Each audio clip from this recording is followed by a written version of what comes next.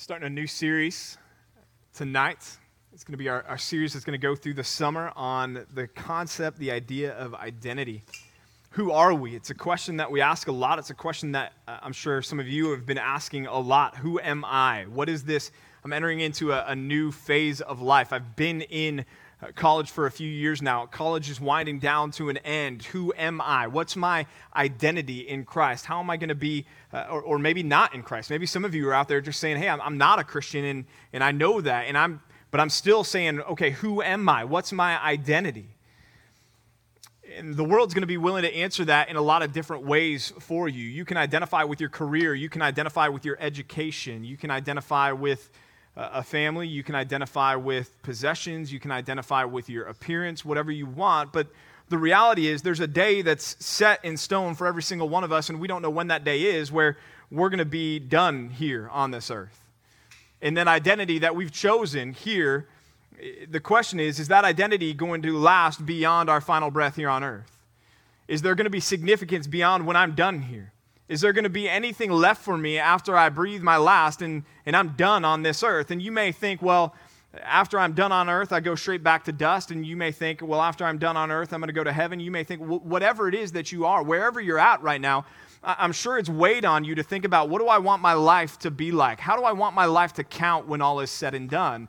What do I want to be remembered by? What do I want my legacy to be? And all those are questions that tie back into this whole concept of who are we? What is our identity? And that's where we're going this summer with this series. And on the Refresh Retreat as well, looking at 2 Corinthians chapter 5.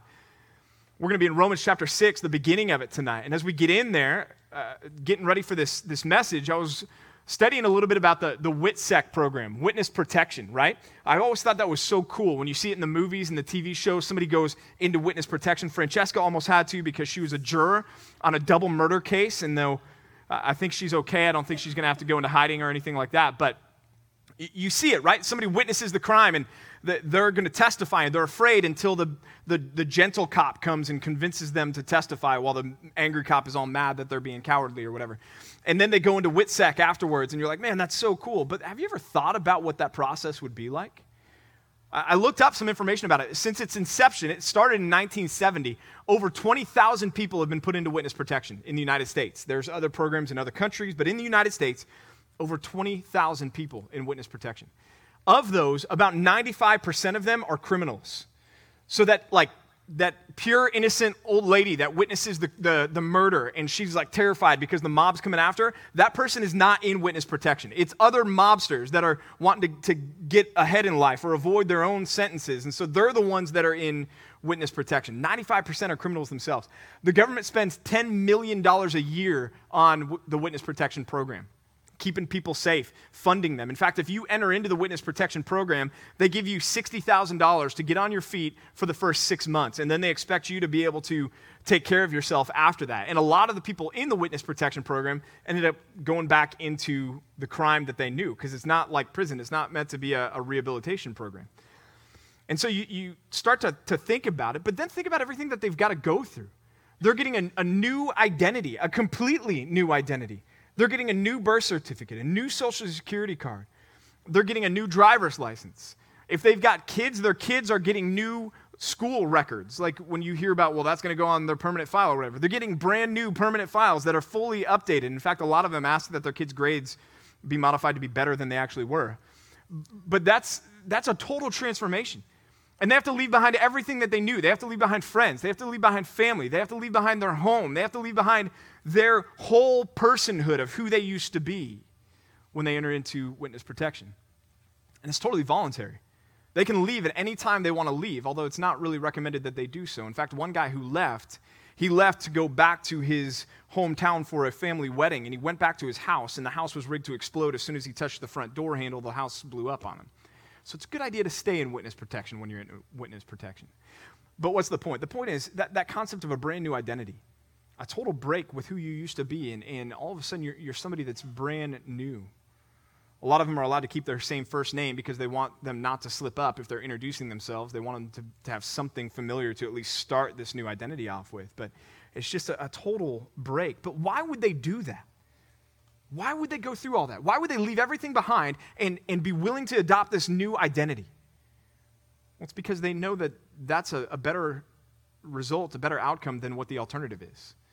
They know that their life is better, their life is more secure, their life is safer. As hard as it may be to leave some of those things behind and to step into a new identity, they know that that's a better option than to stay who they were because of the danger that exists in that. And that's a little bit of what we're talking about when we're talking about the Christian life. It's a little bit of what Paul's been talking about in Romans chapter 5 before we get into Romans chapter 6. He says in chapter 5, verse 6, he says, while we were still weak, at the right time, Christ died for us. For the ungodly. For one will scarcely die for a righteous person, though maybe for a good person one would dare even to die. But God showed his love for us in that while we were still sinners, Christ died for us. So he's laying out the gospel there, saying God came after us because he loved us. Even while we were sinners, he wasn't saying, hey, clean yourself up and then I'll love you. He said, no, I will love you where you're at, in what state you are. I'm going to come after you with Christ even there.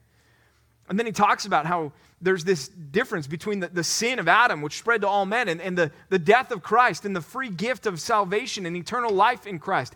If we will choose to follow Christ, to repent from our sins, to put our faith in Jesus. That new identity in Christ that we can have. And then he gets into chapter 6. And in chapter 6, verse 1, starting there, he says this. He says, what shall we say then? Are we to continue in sin that grace may abound?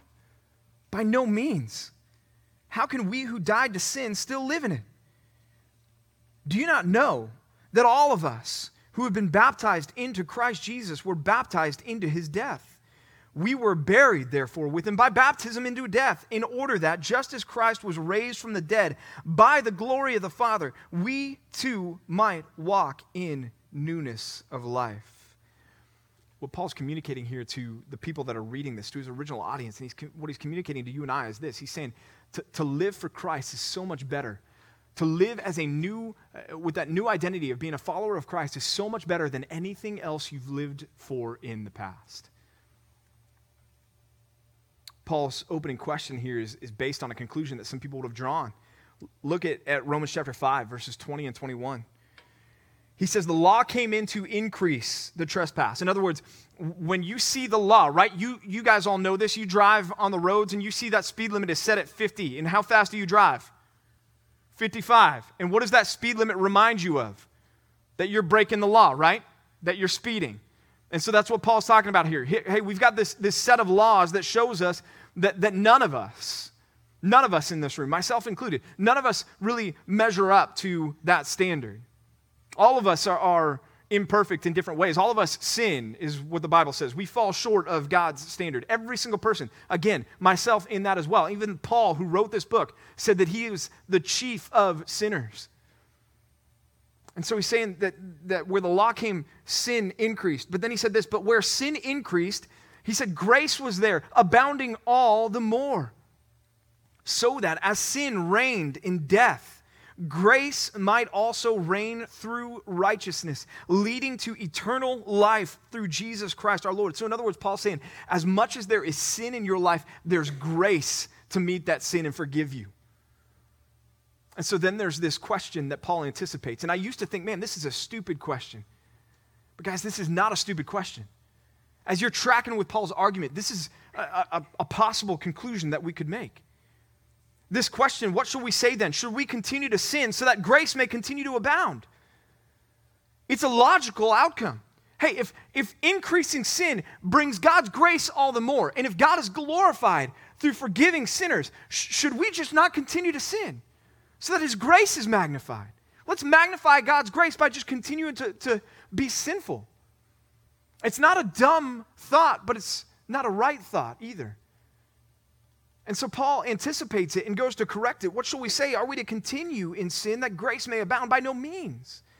That word continue, it's a word that means to persist in. Should we keep on sinning then, Paul? We're new creations. We're in our new identity now as followers of Christ. We've recognized, you know what? I'm at the end of my rope. I can't save myself. I can't be a good enough person. I can't be holy enough. I can't please enough people. I can't make myself happy enough. No matter what I pursue, I'm at the end of myself. I need something else. And we've said, God is there. And we've said, Jesus, I need you. I need salvation. I need you to forgive my sins. And I believe that if I've put my trust in you for the forgiveness of my sins, that eternal life is mine, that as bad as the life may be right now, there's coming a day where I'm going to be in paradise with you. If we're there, we're in our new identity. It doesn't follow that we should just keep on sinning then, because we would say, well, God's grace is going to continue to forgive me. Whether that's the idea of, sin is no big deal because, hey, God's grace is there, or whether that's the idea of, I want to glorify God by continuing to sin. You might say that that's crazy, that's ridiculous. But yet so many of us sometimes live that way. We persist and we continue in sin. There's areas of our lives that we say, okay, God, you can have part of me, but you can't have all of me. I'm going to hold back this area of my life that I know I need to let go of. I know I need to give up because it's not right. It's not good. It's sin. But God, you know what? Grace exists. So I'm not going to worry about that right now. Or maybe you think about that area of your life where an impulse arises and you give in with little to no resistance. And in your mind, in the back of your mind somewhere, that rationalization kicks in and goes, yeah, but there's grace and I'll stop next time. See, so often we want some of God, but not all of God. And so we're right here. We're asking the same question in Romans chapter 6. We're just not as blatant about it. We're just not as upfront about it. We're saying, I want the new identity as a Christian. I want all the benefits of being a Christian, but I don't really want to have to let go of my old identity. It's like somebody who's saying, yes, I want the witness protection program, but hey, can I still live in my same house, have my same friends, keep my same name and my same driver's license and my same social security card and everything else? Because, man, it's going to be a pain to let go of all that stuff. And so Paul says, may it never be. He says, absolutely not. By no means should we continue in sin so that grace may abound. There needs to be a break with the old. There needs to be the new life that you're living in now. There's an incompatibility that we need to understand between sin and being a believer. Sin is a big deal because sin is a danger to us as Christians. In fact, that's our first point tonight. It's this. We need to recognize the danger of sin. Recognize the danger of sin. Sin is dangerous if it's not forgiven, right? It is. There's a danger of unforgiven sin. If we never come to faith in Jesus Christ, the Bible is clear and it teaches us that we will be separated from God for all of eternity in hell. And guys, it's our job as Christians not to apologize for that, but to warn people for that. To be pleading with people to say, come to Jesus. Come to Jesus for forgiveness for your sins. But even after we've come to Jesus, even as believers in a new identity in Christ, there's still a danger to us about our sin. Think about it this way. If you're in a shipwreck, the boat goes down like Jack and Rose style, and you happen to be the lucky one. You're Rose up on the door of the boat that could have held two people, but for the movie's sake, Jack had to let go and drown. You're floating. You're going to survive, right? You guys are like, the Titanic, what in the world are you talking about? It's a historical movie. Don't worry about it. But you're on that boat. You're floating on that board, and you're like, somebody come rescue me, and a rescue boat comes along. And they grab you, and they pull you on board the rescue boat, and they say, hey, here's a life preserver. Put this on.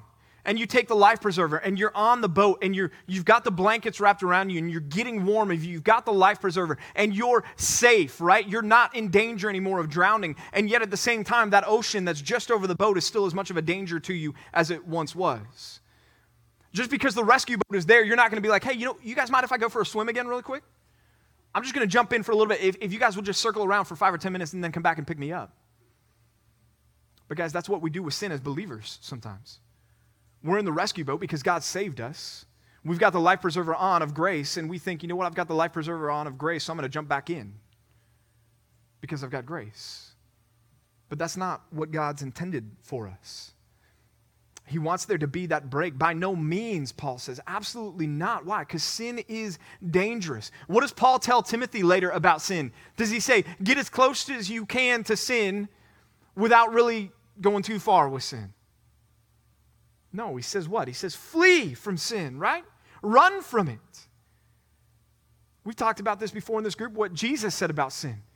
He said, look, if your right hand causes you to sin, it's better that you cut it off and throw it away than for you to continue to sin. He's not taking that literally. Otherwise, none of us in this room who take Jesus seriously would have right hands, right? We would all be sitting here going, okay, whatever, we're amputees for Jesus. But what he's saying is we need to be radical about sin. Sin is dangerous, and we need to get rid of it, get it out of our lives. What can sin do to us? Well, number one, it can sear your conscience. Something that you once thought, this is wrong and I would never do this. You begin to engage in that. And maybe it's on the outskirts of that sin, and then it becomes easier to progress further and further and further and further until all of a sudden you're so far into it and you're going, man, I never thought I would get here before. And it becomes so easy for you to go and engage in that sin and walk away, and you don't even feel the pang of guilt that you once felt because sin has seared your conscience towards that. Sin can also hinder our prayers. Peter writes to husbands. He says, husbands, love your wives. Live with your wives in an understanding manner. And he says, because if you don't, your prayers can be hindered. And you may say, well, I'm not married. Great. That doesn't mean that your sin isn't going to fall into that category of still hindering your prayer life with God. If you've got unconfessed sin, if you've got sin that you're harboring in your life, that part of your life that you're saying, okay, God, you can have all of me, but not this side of me, then there's a disconnect. There's a problem there. The other thing sin can do is it can hurt our testimony. As believers in Christ, right? If you say, hey, I'm a Christian, but then you go out and your sin is on full display in front of people who would say, I'm not a Christian, but I know that you are, and I'm watching what you're like. Are you living in such a way that they're looking at you going, what's the difference between us? Why would I bother to become a Christian if there's no difference, if there's no change? Sin can ruin relationships with others. Can hurt our horizontal relationships with each other. Not just hinder our prayers and our vertical relationship with God, but how we interact with each other when we sin against each other. Yeah, we're always called to forgive, but there can still be a break in a friendship, a break in a relationship. Sin can make us feel like we're out of place in the church, right? It can make us feel like when we're walking into a building like this, like all eyes are on us. The reality is they're not. But because we're not right with the Lord in that moment, there's that feeling of, man, that hypocrisy, right? That can creep in. Sin can lead us to stop reading the Bible, stop spending time in the Word. There's a great quote that says, sin will either keep you from this book, the Bible, or this book, the Bible, will keep you from sin. When we have unchecked, rampant sin in our lives, guys, that's going to lead us to walk away from spending time in God's Word because we're not going to want the weight of conviction. I mentioned sin can hinder our prayers. Sin can full on lead us to stop praying also. As Christians, we can't be comfortable with sin in our lives just because sin is forgiven. Just like when you're on that rescue boat and you've got that life preserver on, yeah, you're safe. And yes, there's a rescue boat right there for you in case you were to fall in again, but there should still be a healthy fear of that ocean. You should still be on that boat going, man, I don't want to go back overboard. I'm thankful to be on this boat. I want to stay right where I am. Paul's argument continues. He says, by no means. Should we continue to sin? By no means. He says this, how can we who died to sin still live in it? How can we who died to sin still live in it? Any of you guys ever watched the show Shark Tank? A couple. Okay, thank you for the shout. There's a guy on Shark Tank named Kevin O'Leary, right? And when somebody comes on and Kevin pitches a deal to them and says, I want to buy for whatever, and it's usually a ridiculously unfair deal that he's throwing to them. And they deny it. Kevin looks at him and he says something to him. What does he say to them? He says, you're dead to me, right? That's not something that you should go around saying to other people. It's not something that's going to win friends for you. If you lose at ping pong, you look across the table and you're like, dude, you're dead to me, and just walk away from him, right? It's weighty. It's serious. It means like you don't even exist to me. You and I, we've got nothing to do with each other again. We're broken. Our relationship is completely severed. Paul's saying we've died to sin. So that as now believers in Christ, in our new identity as followers of Jesus, we can look at sin and we can say, sin, you're dead to me. I'm dead to you. We have no dealings with each other anymore. It's a shift in mindset. It's beginning to look at our sin and saying that sin is not part of who I am anymore. And so, for instance, our prideful thoughts about ourselves, whenever we begin to entertain those thoughts in our minds, we can now in Christ go, you know what, that's not right. I need to think of myself correctly. I need to think not too highly of myself. The praise that I'm giving myself, I need to turn and I need to give that to God. Or maybe it's our covetousness of somebody else's life. We look at their life and we think, man, if I only had what they have, life would be so much easier. And all of a sudden, as believers in Christ, now we are dead to sin. We've got that break with sin such that now we feel convicted and we say, wait a minute, I need to be thankful for what God has provided for me. Thankful for the life that I do have. Thankful for the blessings that I do have. Or maybe it's our anger that before Christ was just blow-ups at the drop of a hat.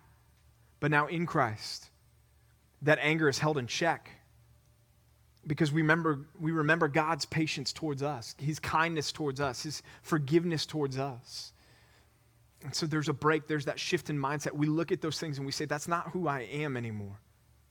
There's a shift in my identity. I'm now dead to sin. Paul's not saying here that none of us are going to sin. But he's saying that desire to keep on sinning is going to be replaced by that awareness that that's not who we are anymore. And he uses baptism to illustrate. He says this, he says, do you not know that all of us who have been, this is verse 3, baptized into Christ Jesus were baptized into his death? We were buried, therefore, with him by baptism into death, in order that, just as Christ was raised from the dead by the glory of the Father, we too might walk in newness of life. What sort of baptism is Paul talking about here? I think he's talking about water baptism. I think he's talking about the picture, the physical picture of what happens when we become saved. That identification with Jesus' death and with his resurrection. Maybe you're in this room and you've never seen a baptism. Maybe some of you have been baptized. Not all of you have been baptized. And you're thinking, well, what is it all about? Well, it's that thing where we bring those tanks that look like giant bathtubs on stage, right? On Sunday morning or Saturday night, and the water's always just a little bit colder than you like it to be, especially if you're standing in there for all the baptisms. And the water creeps up the shirt, and it's just not comfortable. But anyways, if you're being baptized, what happens? You go down, you step into that tank, and you stand up there and you say, look, this is who I am. This is now who I am in Christ. This is my story of how my identity went from somebody who's not a believer to now being a Christian. And then the pastor says, it's my pleasure to baptize you in the name of the Father, the Son, and the Holy Spirit. And that person is taken down under the water by the pastor and then brought back up out of the water. And it symbolizes just what Paul's talking about here, that we were buried, united with Christ in a death like his. That's what going down under the water in baptism symbolizes. So that, in order that, just as Christ was raised from the dead, we too might walk in newness of life. But that first concept there, that we've been united to, identified with fully to the death of Jesus, so that we are no longer who we once were. So that Paul can say in 2 Corinthians 5:17, we are a new creation in Christ. The old is gone, the new has come. And y'all, that's what God wants to do in your life. He wants to take the old and make it new, the broken and make it whole, the wounds, the hurt and make them healed, the sin and make you holy. And he wants to do that through Christ, through our new identity and union with Christ. Our second point tonight is this: rejoice in the change that comes with salvation. Rejoice in the change that comes with salvation, that we are dead to sin. There's a finality about death, yes? Some of you have experienced it personally. There's a finality about standing there at the graveside when the body inside the coffin is lowered into the vault that's then taken and lowered down into the ground, and then the 6 feet of earth are piled back on top of it, and then new sod is laid on top of that, and the headstone is put in place. There's a finality about that says there's a break there. They're not here any longer. They're not going to be a part of my life for right now the same way that they once were a part of my life. Sometimes that's a really hard thing. Most often, that's a really hard thing. But for us, when we think about our death to sin, it's not a hard thing, it's a good thing. Just like if you thought about somebody who was after you, and they wanted to hurt you. They wanted to harm you. They wanted to hurt your family or harm your family. And then that person met their end. There would be a relief about that, right? We don't rejoice in the death or even the death of the wicked, as God even makes clear, but there would be something about that you're like, you know what? There's a freedom that I feel now. I don't have to look over my shoulder anymore. That's us with sin, guys. There's a break there. There's that finality. There's that change that comes with salvation, that you are now dead to sin. That sin no longer has the same hold and power over you that it once had. And what does that look like? Well, it's what Paul talks about in 2 Corinthians 5:21 when he says that we have been made like Christ. When he says that God made Jesus, who knew no sin, to be our sin, so that in Christ we might become his righteousness. So that God looks at us and he sees it as though we died with Christ when Christ died for us. And that's what Paul says when he says in Galatians 2:20, I have been what? Crucified with Christ. With Christ. It's no longer I who live. I'm gone. I'm dead. I'm buried. The old man is gone. The new is here. It's no longer I who live, but Christ who lives in me. Or what Paul says in 2 Corinthians 5:14, one died for all, therefore all died. This identification with the death of Christ is some of the best news ever, because we can leave sin behind. See, all of you know the emptiness of the promises of sin. Sin that promises to fill us with joy only to leave us feeling empty and hurting. Sin that promises power only to leave us feeling used. Sin that promises euphoria only to leave us feeling dirty and powerless. Sin that promises hope only to leave us depressed. Sin that promises satisfaction only to leave us still searching. Sin that promises an escape from reality, but in the end, reality is always still waiting. And apart from Christ, we're trapped in that cycle of chasing after satisfaction and fulfillment in sin.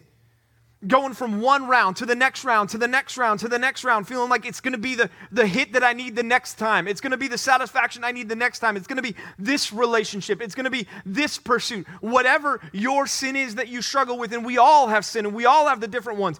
Whatever it was before Christ, or wherever you're at right now, and you feel that, man, every day is a grind because you wake up going, I don't know where my hope is going to come from today. I don't know where my satisfaction is going to come from today. I don't know where my joy is going to come from today. And you've been looking everywhere but Christ. Let me encourage you and plead with you tonight to turn to Christ, because he's the answer that sin can't provide for you.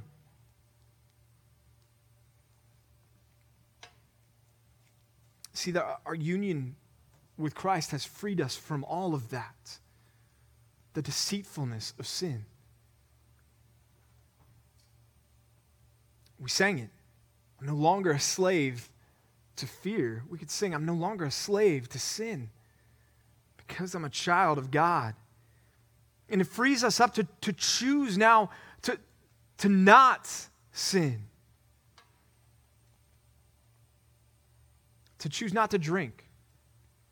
To choose not to entertain covetous thoughts, lustful thoughts. To choose not to entertain hurtful thoughts towards somebody else. To choose not to say certain things to someone that's going to hurt them, or certain things that would not be good, not be helpful. To choose not to be bitter and angry. And you may be thinking to yourself, yeah, right, that's a pipe dream. That's a nice utopian ideal, but that's not reality. But I want to challenge you on that and say that can be reality. That can be reality. See, the Bible is abundantly clear. Jesus, in John chapter 3, Nicodemus comes to him, right, and says, hey, tell me about what you're teaching. And what does Jesus say? If you want to see heaven, you must be born again. You must be changed, transformed, made new. And Nicodemus is sitting there going, what? He's saying that you're crazy. In fact, he literally looks at Jesus and says, I can't get back inside my mama's womb. You've lost it, Rabbi, is what he's telling Jesus. But Jesus was driving at not physical rebirth, but spiritual rebirth. And that's what makes it possible for us now to look at sin and say, sin, you're dead to me. I'm dead to you. I don't have to give in to you anymore. So promise everything you want to promise, but it's all lies, and I'm not going to buy it anymore because my identity is now in Christ. My hope is now in Christ. My joy is now in Christ. I know that this world is not my home. And so you can throw all your promises at me you want, but it's falling on deaf ears now. The power for that type of change comes through Christ. It doesn't come through anything else. And if you're sitting out there going, I don't know what that power is like, you can know what that power is like tonight. Through faith in Jesus, there's hope in Christ, hope in the gospel, transformation at that level available to you in the gospel. The Apostle Paul, case in point, he was a guy that was going out murdering Christians. Hated the church. And maybe some of you guys are here tonight and you're like, you know what? I'm there. I'm with Paul before his salvation. I don't like Christians and I don't like the church. God took somebody who was where you're at, in fact, worse than where you're at, because he was literally killing Christians.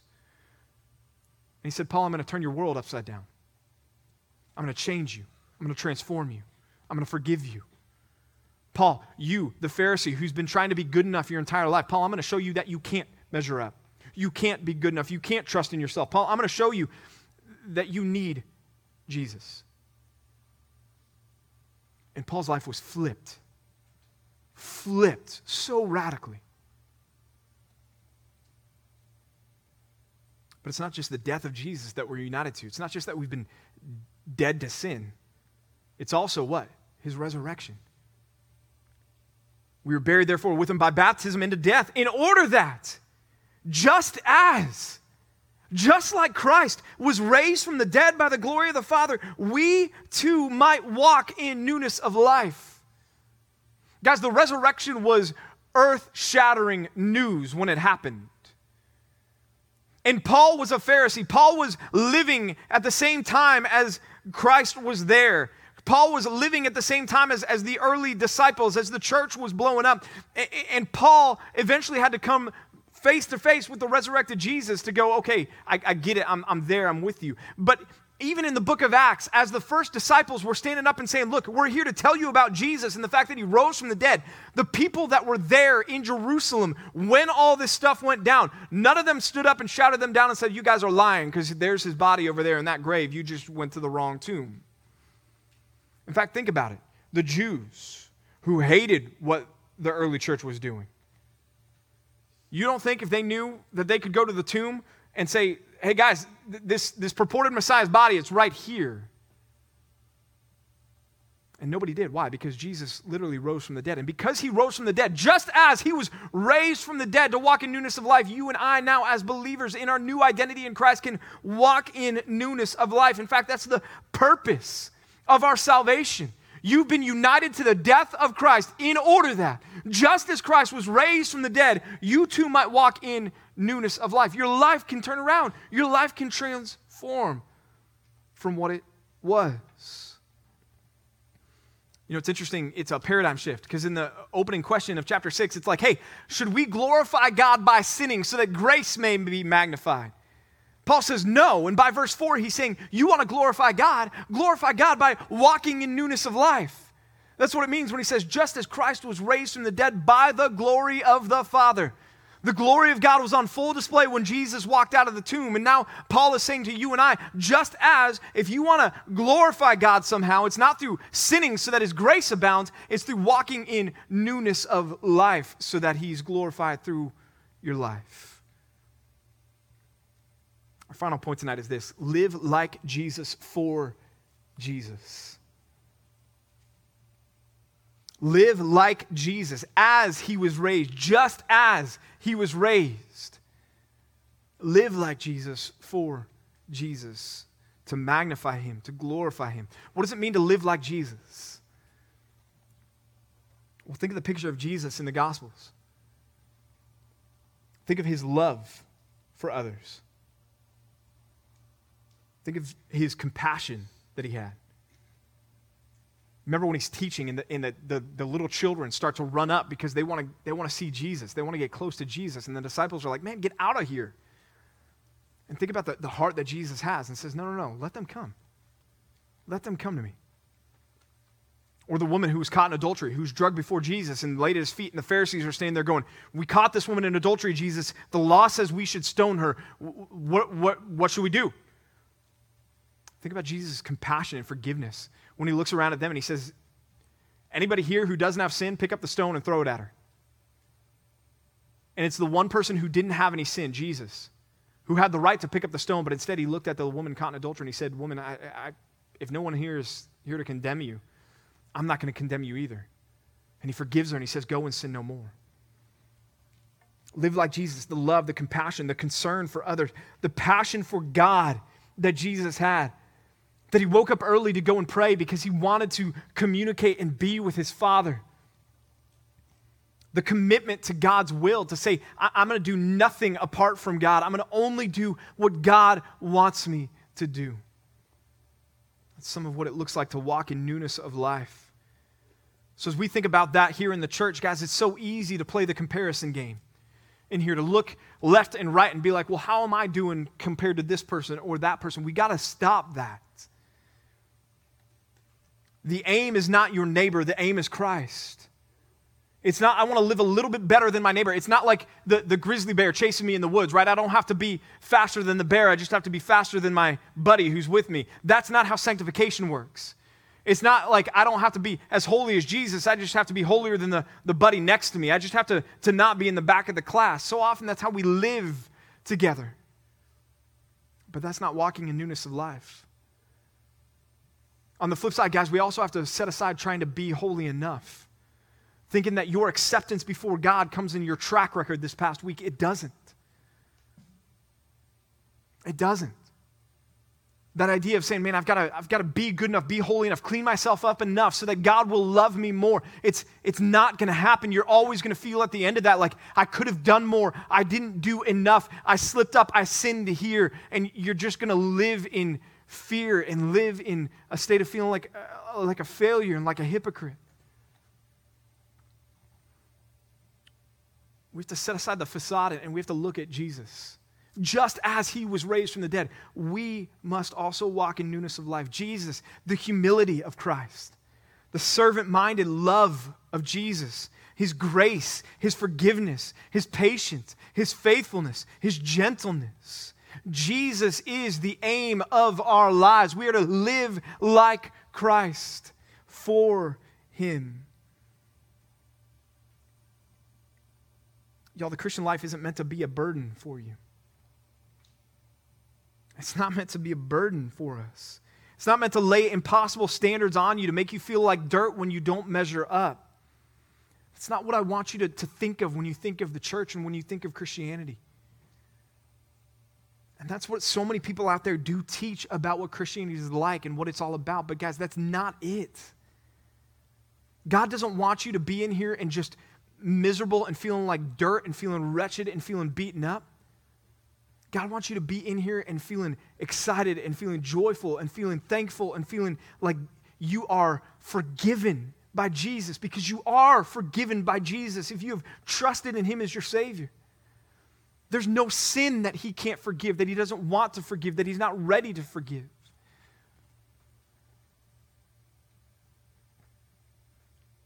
I want to be like Jesus. I need to be more like Christ. It's so easy for me to slip into that mindset of I've got to prove myself to God. But when I think about it, when I think about a text like this, man, I'm so thankful that I've died to sin. I'm so thankful that I've been united with Christ in his death and with his resurrection. It drives me to say, man, I want to walk in newness of life. What's going to drive that is a love for Christ. That's what's going to drive that. Nothing else will last. If there's anything else that motivates you to be a Christian, if there's anything else that motivates you to be here other than loving Jesus, it's not going to last. It may last a few days or a week, but it's eventually going to die out. I know because I've been there. I've lived that Christian life out of duty and not out of delight, not out of love for Christ. I felt the weight of trying to measure up and just feeling like I'm not good enough because I sin during the week. It's not going to work if your motivation and your drive is anything other than I love Jesus and I want to live like him because I love him. Let me encourage those of you who have been discouraged by Christianity, been discouraged by the church. I want to encourage you and suggest to you gently, if I can, that the reason that you've been discouraged and put off by the church is because you haven't encountered the genuine gospel of Christ. You haven't encountered people who love you like Christ has called us to love you. You haven't been offered forgiveness in Jesus that doesn't say, hey, you've got to clean yourself up in order to be forgiven. You haven't been offered the hope of a gospel that says you will be forgiven, you will be guaranteed from that moment forward as a follower of Jesus that you have nothing to fear anymore. You haven't been brought on to the rescue boat. You haven't been given the life preserver. And so tonight I just want to encourage you that what you are frustrated with, what you are disenchanted with is not Jesus. It's not the true gospel, it's something else. So tonight I want to hold out to you all the true gospel again and to say to you the answer tonight, the hope tonight, to break out of that cycle of waking up tomorrow morning going, where's my purpose? Where's my reason for living going to come from today? The answer tonight is to come to Jesus Christ for forgiveness. Your identity can change tonight in an instant if you will repent from your sins, which just means to say, you know what, I'm right there with witness security. I'm done with that life. I'm done with all my pursuits. I'm done with my sin. And now you're turning and you're saying it's going to be Jesus from now on for me. If you will repent from your sins, if you will trust that Jesus Christ died for your sins so that he's paid the penalty. God's not asking you to pay back anything, to pay any penalty yourself because Jesus paid it for you. If you will trust that he did that, tonight you can be forgiven, you can be reborn, you can be made new, you can be totally transformed from dead to life, and that is a game changer for the rest of your life. So let me plead with you and urge you to do that tonight. Stop being mad at Christians who did a lousy job at being Christians to you. Start understanding that God still wants you, still loves you, still is coming after you with the gospel, and tonight make that decision and be brought from your old identity to your new identity and the hope and the joy that comes with that. If you're here tonight as a believer, step into your new identity in Christ. Examine your life and say, man, am I like that person in Whitsec that's like, yes, Jesus, I want you, but I need to hold on to these things back here. And Jesus is saying, no, I want all of you. And I've got something that's so much better than those things that you're holding back from me right now. Give it all over.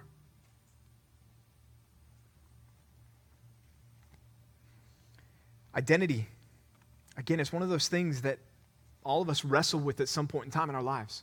Who am I? How am I going to be remembered?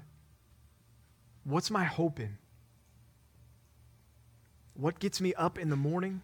What sustains? I mean, these are all those questions of identity that we all have come face to face with at some point in time in our lives or the other. The question really is, where are you going to center your identity? And let me encourage you, like I said at the beginning, there's one identity that will transcend our final breath here. And that's having your identity anchored in Christ through the gospel and living no longer alive to sin, but dead to sin and alive to Christ. Let's pray together.